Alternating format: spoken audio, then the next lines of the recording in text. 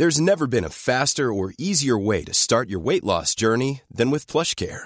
PlushCare accepts most insurance plans and gives you online access to board-certified physicians who can prescribe FDA-approved weight loss medications like Wegovy and Zepbound for those who qualify. Take charge of your health and speak with a board-certified physician about a weight loss plan that's right for you. Get started today at plushcare.com/weight loss. That's plushcare.com/weight loss. plushcare.com/weight loss.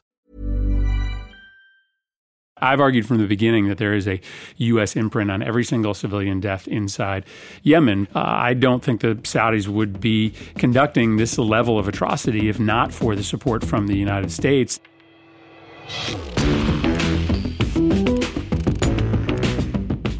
Welcome to Season 2 of Deconstructed, a podcast from The Intercept. I'm Mehdi Hasan. If you're a returning listener, thank you and welcome back. And if you're a new listener, great to have you with us. I hope you stay for the ride.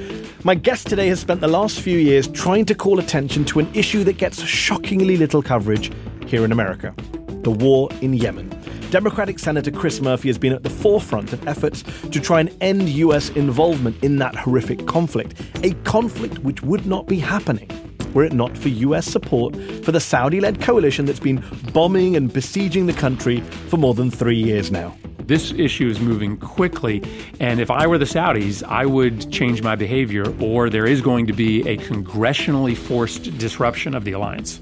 So this week on Deconstructed, when is the US going to stop supporting war crimes in Yemen?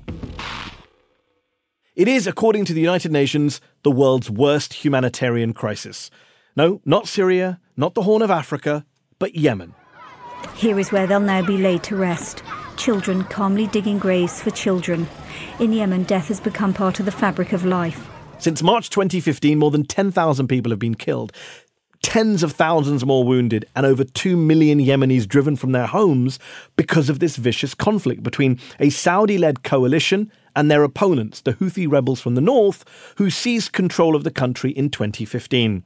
The Saudis say they're intervening on behalf of the internationally recognised president of Yemen, Abdurrabbu Mansur Hadi. They say they're pushing back against Houthi rebels who are backed by their biggest regional rival, Iran. So it's become a proxy war, but it's a proxy war in which innocent Yemenis are paying an astonishingly high price. The head of the UN Office for the Coordination of Humanitarian Affairs, Mark Lowcock, said earlier this year, "The situation in Yemen today, right now, to the population of the country looks like the apocalypse." The apocalypse. He went on to say, "Unless the situation changes, we're going to have the world's worst humanitarian disaster for 50 years. For 50 years. The people of Yemen are suffering mass starvation, a countrywide famine, and thanks to the destruction of the country's water treatment plants, the world's worst cholera outbreak. Yes, cholera outbreak since records began. 1 million cases of cholera in 2017 alone. Remember, this is not a natural disaster. This is not the result of a hurricane or a drought or an earthquake. This is a man-made catastrophe. This is the direct result of a Saudi-led bombing campaign and a Saudi-led blockade of the poorest country in the Arab world. The UN says Saudi coalition airstrikes are responsible for the majority of civilian deaths. It says they've hit schools, hospitals, markets, even funerals like this one, which killed more than 140 people in Sana'a last October. Those are war crimes. That's what they are. War crimes. And to be clear, the Houthis don't have clean hands either. They've been accused of war crimes too.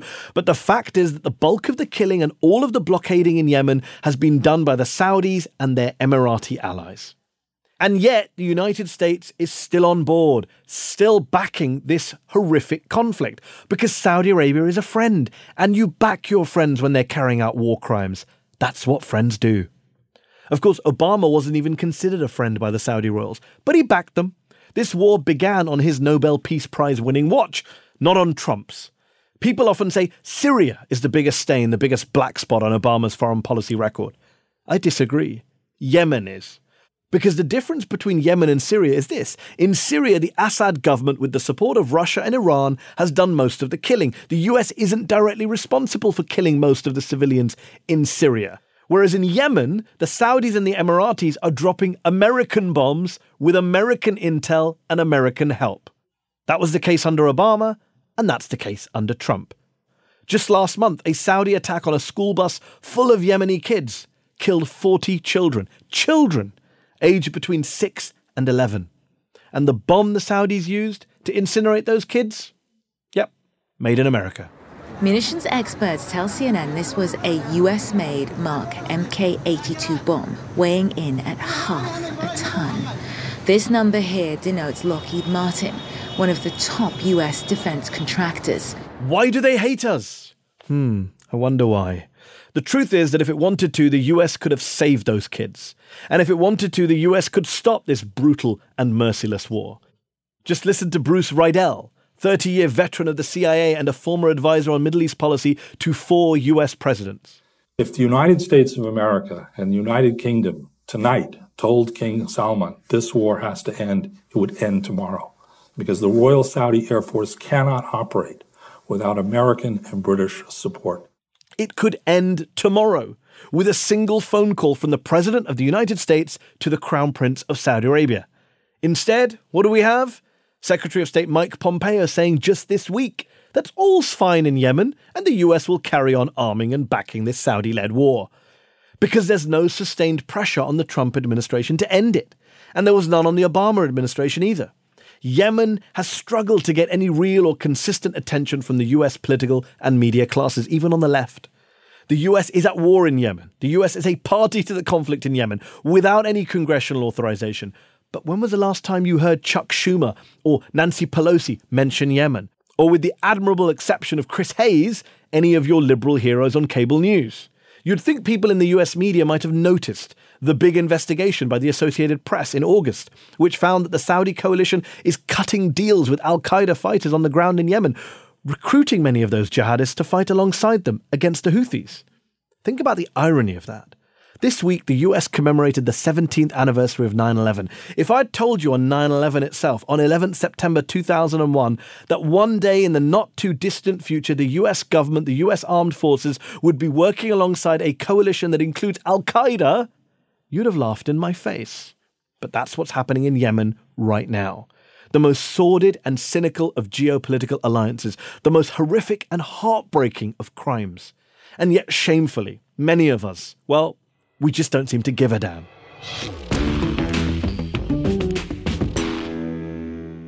My guest today is one of the few members of the United States Senate who does give a damn and who has taken a loud and consistent stand against the war in Yemen, and not just since Donald Trump came to office, but during the Obama years too. Last month, Democratic Senator Chris Murphy of Connecticut attempted yet again to try and end US involvement in this barbaric conflict by putting forward an amendment to cut off all US military assistance to the Saudi coalition. But it was blocked by Senate Republicans. Earlier, I went to see Senator Murphy at his office on Capitol Hill to talk Yemen, Saudi, and his own possible presidential ambitions. Senator Chris Murphy, thanks for coming on Deconstructed. Thanks for having me. You've been speaking out about the war in Yemen and the Saudi-led bombardment of Yemen pretty passionately, pretty loudly, pretty regularly, unlike a lot of other US politicians. Why?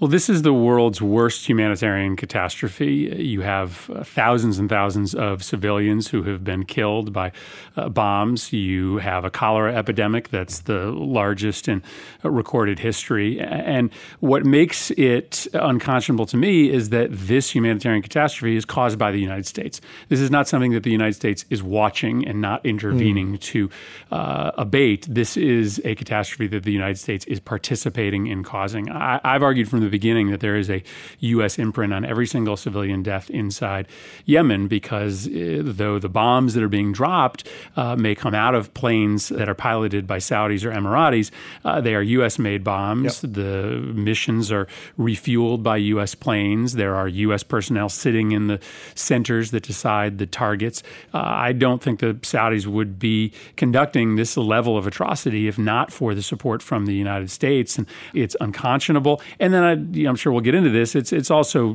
completely contrary to our national security objectives in the region. So you say very clearly there that the U.S. is involved in this war. The U.S. government, the Trump administration, the Obama administration before it, has said the U.S. is not involved in the war in Yemen. It's just providing a bit of fuel, bit of intel to the Saudis and Emiratis. General Joseph Votel, the head of U.S. Central Command, told the Senate in March, Well, we're not parties to this conflict, but what we're not parties to this conflict. You don't buy that? I mean, that's ridiculous. It's patently ridiculous. And I haven't met many Republicans or Democrats in Congress who believe that. As I said, we are inside the targeting center. We are flying the planes that refuel the missions.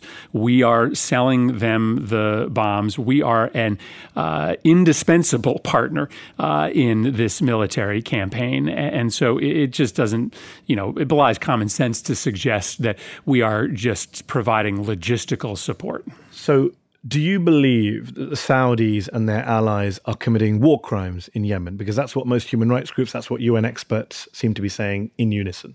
Well, listen, I would love for the UN to make a finding here. So the latest UN report is very careful in its terminology. If you actually read that report, it says that there are possible war crimes being committed inside Yemen. I mean, listen, I'm not an international human rights lawyer, nor am I steeped in the law of war crimes. What I do know is this. In my heart, I believe that the Saudis are intentionally hitting civilian targets. I just don't think that they could be making this many mistakes with such regularity. And I've listened to MBS himself, who has said that time and resources are on the side of the Saudi-led coalition, which sounds to me like a campaign of starvation, a campaign of purposeful humanitarian hurt. If there's a US-made bombs being sold by the US, you've laid out how involved the US is. The US is a party to this conflict. And if the Saudis are intentionally killing civilians, then by extension, the US is complicit in the intentional killing of those civilians. So, yes, I would argue that the United States is complicit in the intentional killing of civilians. That's a pretty stark statement for a United States senator to make. You would think it would be a bigger deal. I mean, listen, at this point, you have to believe your eyes, right? The Saudis have basically said that the bus carrying the kids was a legitimate military target. Now, they I think, still maintain that there weren't actually kids on that bus. That's ridiculous. There were.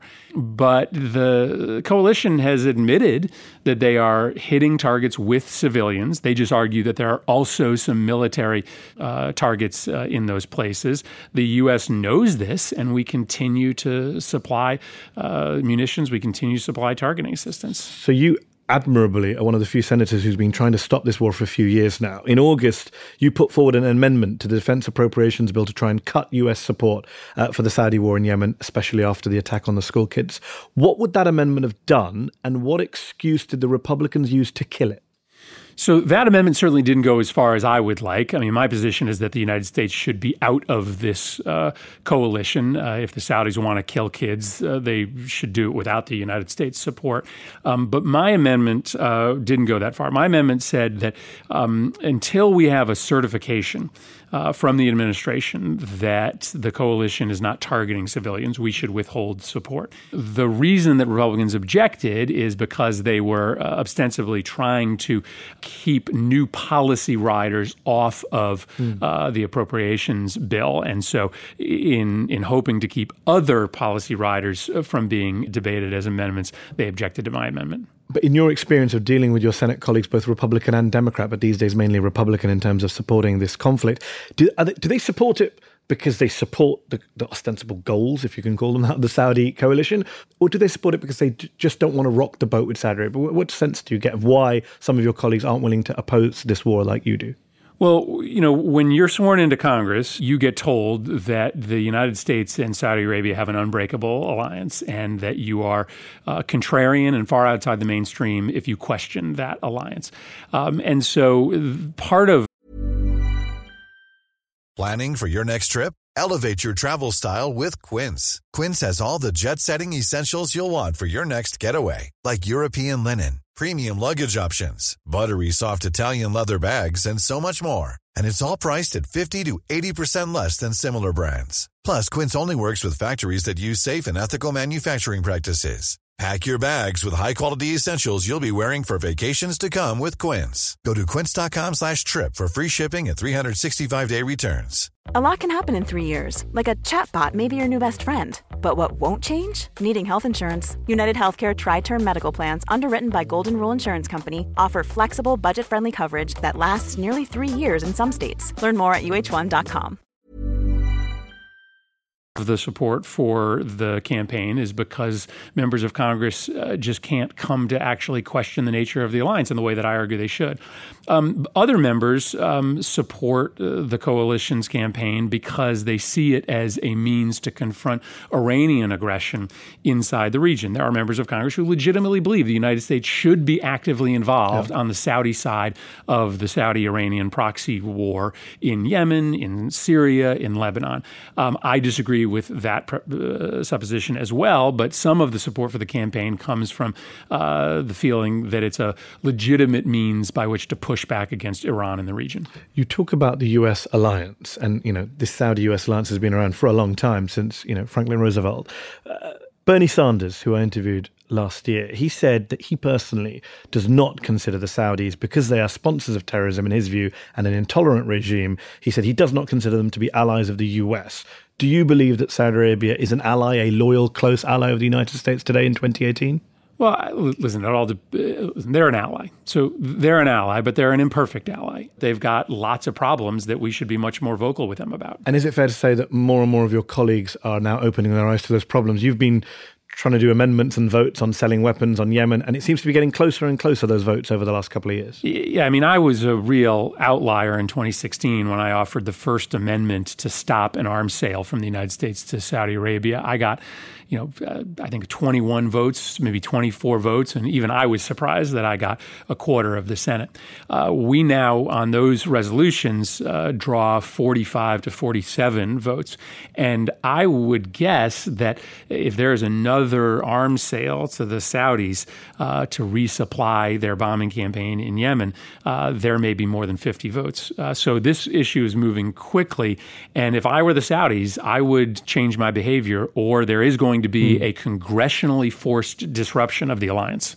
Some might say that given your own stance against the US support for this war in Yemen, wouldn't the sensible option be for someone like yourself, a senator like yourself, to not be voting for these big increases in Pentagon spending? I think you voted for this $700 billion Pentagon budget. Some might say the best way to end US involvement in these destructive foreign wars, stop giving so much power, money and influence to the Pentagon. So even if I supported the administration's campaign in Yemen, there is going to be some aspect of U.S. military policy that I will disagree with. And so I don't think that your rule as to whether you vote for or against defense packages is that you support the full extent of U.S. military objectives overseas. So I think the United States military is doing incredibly important work in a lot of places around the world. I object to our participation in the Yemen conflict. But isn't the big problem for Democrats such as yourself, who have taken this very strong position against the war in Yemen and US support for it, is that, of course, US support, as you know, didn't start under Donald Trump. It started under Obama. It was the previous Democratic president who effectively gave the green light in 2015 for the Saudis, the Emiratis, the Qataris at the time, the Egyptians, to start bombing Yemen. So it's not just about Trump, is it? This goes beyond Trump. This is a bipartisan effort. I guess it would be a problem if I started criticizing our Yemen policy when Donald Trump became president, but I didn't. Yeah. In fact, I brought I wasn't referring so much to you, I was referring to the party, the Democratic Party on this. It was a Democratic president who was in office when the Yemen war began and for the bulk of the Yemen. Yeah, but remember, so in 2016, I brought a privileged resolution to stop an Obama administration arms sale to the Saudis, and half of the Democrats in the United States Senate voted with me. So I don't think that this is some massive Democratic conversion upon the election of Donald Trump. I think that this is, I can show you a very clear linear path by which Democrats in general, but some Republicans as well, have been coming to my opinion as it's been harder to deny the brutal reality of the war. And would you agree, looking back, this will be a stain on Barack Obama's foreign policy record, Yemen? Well, let's remember that Barack Obama was changing the nature of our participation in that war at the end of the Obama administration. So Obama had actually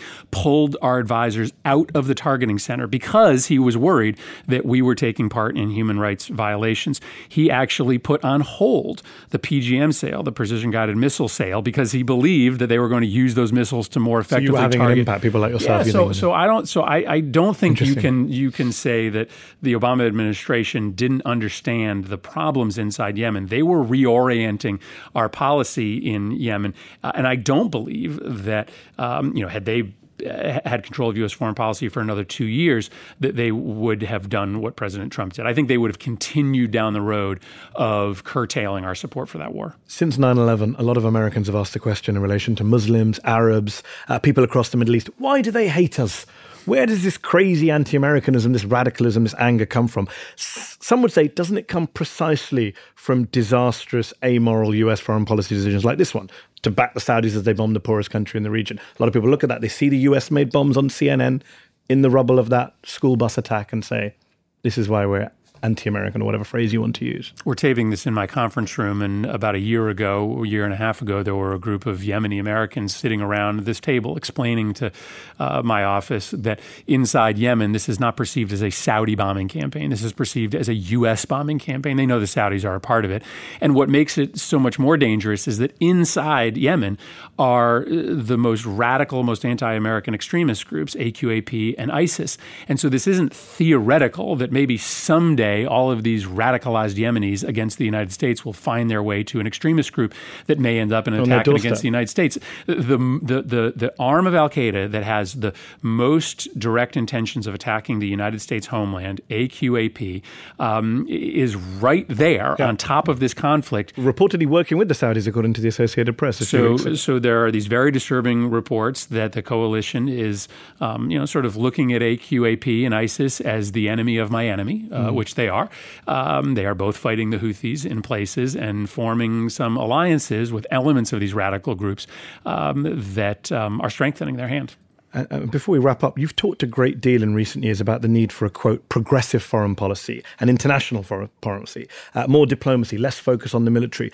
I just want to get a sense of what that means in practice. And I know time's short, so I want to give our listeners a sense of where you stand on some key foreign policy issues. I know you're a politician, you want to explain each answer, but we haven't got time. So I'm going to throw some lightning round. I'm going to, not lightning, but just kind of get where you stand. So, for example, you weren't in the Senate in 2003, but did you oppose the Iraq War?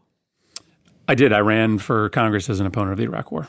And what about escalating in Afghanistan? Donald Trump has agreed with his former National Security Advisor, McMaster, to send more troops to Afghanistan last year. Is that something you supported? I was one of the sort of earliest proponents for a full withdrawal from Afghanistan in 2010, 2011. And moving the U.S. embassy to Jerusalem, what was your response to that Donald Trump move? I mean, I think there will likely be a time and a place to do that. This is not that time and place. It is an inflammatory move that will make peace less likely, not more likely. So I have long been supportive of that as our end goal. It's just a question of when the right time is. And just sticking with Israel, the blockade on Gaza. What's your take on that? Well, listen, it ultimately draws the risk of being counterproductive if your goal is to have a Palestinian leadership that you can negotiate peace with. So I have been supportive of some of the steps that the Israelis have taken when there are real security threats that are posed. But some of the elements of this blockade go beyond the mere security threats and seem often overly punitive. And last one on this one, Iran. I know you're supportive of the Iran deal. But when in the past you've said it's good to have the military option on the table, Obama used to say that line as well. Some say actually in the current climate with John Bolton around, with this new Iran group at the State Department, the Democrats should go into the next elections, if not the midterms, with some kind of proposition saying, you know what, we're not in favor of military. That shouldn't be something that's near the top of a conversation with Iran. Is it something, if not rule out, something you would poo-poo? Well, listen, circumstances change and threats increase. And so I don't think you can categorically say that we would never, ever use military action against Iran or against North Korea. There could be a series of events in which that would be the logical extension or conclusion for a progressive or for a conservative. Yeah. Certainly, I have been very wary of the United States engaging in any preemptive action. And the one thing I think Democrats should very clearly run on is that any preemptive action to try to take out an Iranian nuclear threat or a North Korean nuclear threat has to be pre-authorized by Congress. The president does not have the authority to launch a military strike without coming to Congress first. And just on the domestic front, lastly, do you welcome the recent shift of the Democratic Party to the left? All these progressives winning primaries on progressive platforms. You've supported a $15 minimum wage. You've supported tuition-free college. You haven't supported Medicare for all, not the Bernie Sanders bill that a lot of your colleagues co-signed and co-sponsored. Where do you stand on this ideological debate, if I can call it that. Yeah, listen, I think there risks being an oversimplification of the takeaway from these election results. Just a year ago, when Dan Lipinski was winning a primary in Illinois, when Tom Perriello was losing his Sanders-endorsed candidacy for governor in Virginia, we were talking about mainstream centrist Democrats being resurgent. So I don't think there is a clear narrative across the country. I think there are going to be moments when progressive candidates win because they're right for their district, and there are going to be cases where more moderate Democrats win because they're right for the district. But even moderate Democrats, quote unquote, are signing up for Medicare for all, $15 minimum wage. There's certain things there does seem to be a consensus on. Yeah, well, listen, I mean, the minimum wage should increase because costs are increasing, and I think we have all come to the conclusion that it is probably an impossible task to fix our healthcare system upon this broken foundation. And so I've always said that I would support, if I had to design the healthcare system from scratch, I'd design a single payer system. It's just a matter of how we get there. And in terms of defeating Donald Trump in 2020, late last year, you said you were, quote, ruling out running for president. But earlier this year, you merely said you had no plans to run for president. Where do you stand? Are they different? Yes, I think they're different. Where do you stand as of right now, September 2018? I love how all these sort of phrases get parsed as being It's very easy. Are you ruling out running for president in 2020? So it's a very straightforward phrase. So I'm on the ballot in 2 months, and so I'm running for re-election in Connecticut. I've said repeatedly that I don't think it's in the cards for me to run for the presidency. But you're no longer ruling it out as you did last year. I'm running for re-election in Connecticut. I'm going to focus on that. You're in your mid-40s. You've got lots of time. Thank you so much, Senator Chris Murphy, for joining us on Deconstructed. That was Senator Chris Murphy. If only there were more people like him in the United States Senate. The thing is, if you're going to stop this war in Yemen, you need to get his colleagues on Capitol Hill to pay attention. To you. Don't just listen to this podcast and get mad or sad.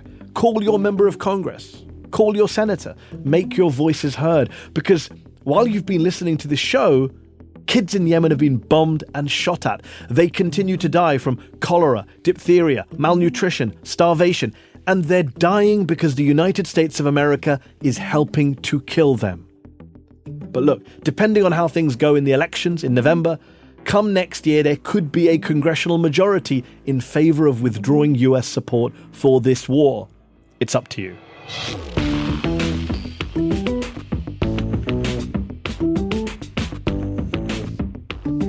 That's our show. Deconstructed is a production of First Look Media and The Intercept and is distributed by Panoply. Our producer is Zach Young. The show was mixed by Brian Pugh. Dina Sayed Ahmed is our production assistant. Lital Molad is our executive producer. Our theme music was composed by Bart Warshaw.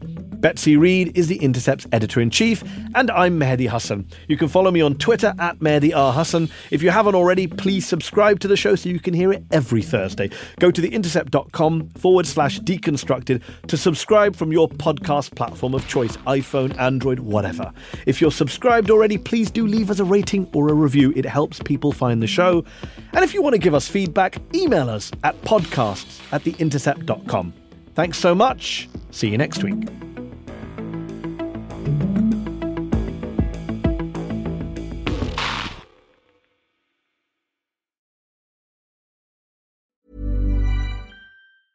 A lot can happen in 3 years, like a chatbot may be your new best friend. But what won't change? Needing health insurance. United Healthcare Tri-Term Medical Plans, underwritten by Golden Rule Insurance Company, offer flexible, budget-friendly coverage that lasts nearly 3 years in some states. Learn more at UH1.com. Hi, I'm Daniel, founder of Pretty Litter. Cats and cat owners deserve better than any old-fashioned litter. That's why I teamed up with scientists and veterinarians to create Pretty Litter. Its innovative crystal formula has superior odor control and weighs up to 80% less than clay litter. Pretty Litter even monitors health by changing colors to help detect early signs of potential illness. It's the world's smartest kitty litter. Go to prettylitter.com and use code ACAST for 20% off your first order and a free cat toy. Terms and conditions apply. See site for details. Planning for your next trip? Elevate your travel style with Quince. Quince has all the jet-setting essentials you'll want for your next getaway, like European linen, premium luggage options, buttery soft Italian leather bags, and so much more. And is all priced at 50 to 80% less than similar brands. Plus, Quince only works with factories that use safe and ethical manufacturing practices. Pack your bags with high-quality essentials you'll be wearing for vacations to come with Quince. Go to quince.com/pack for free shipping and 365-day returns.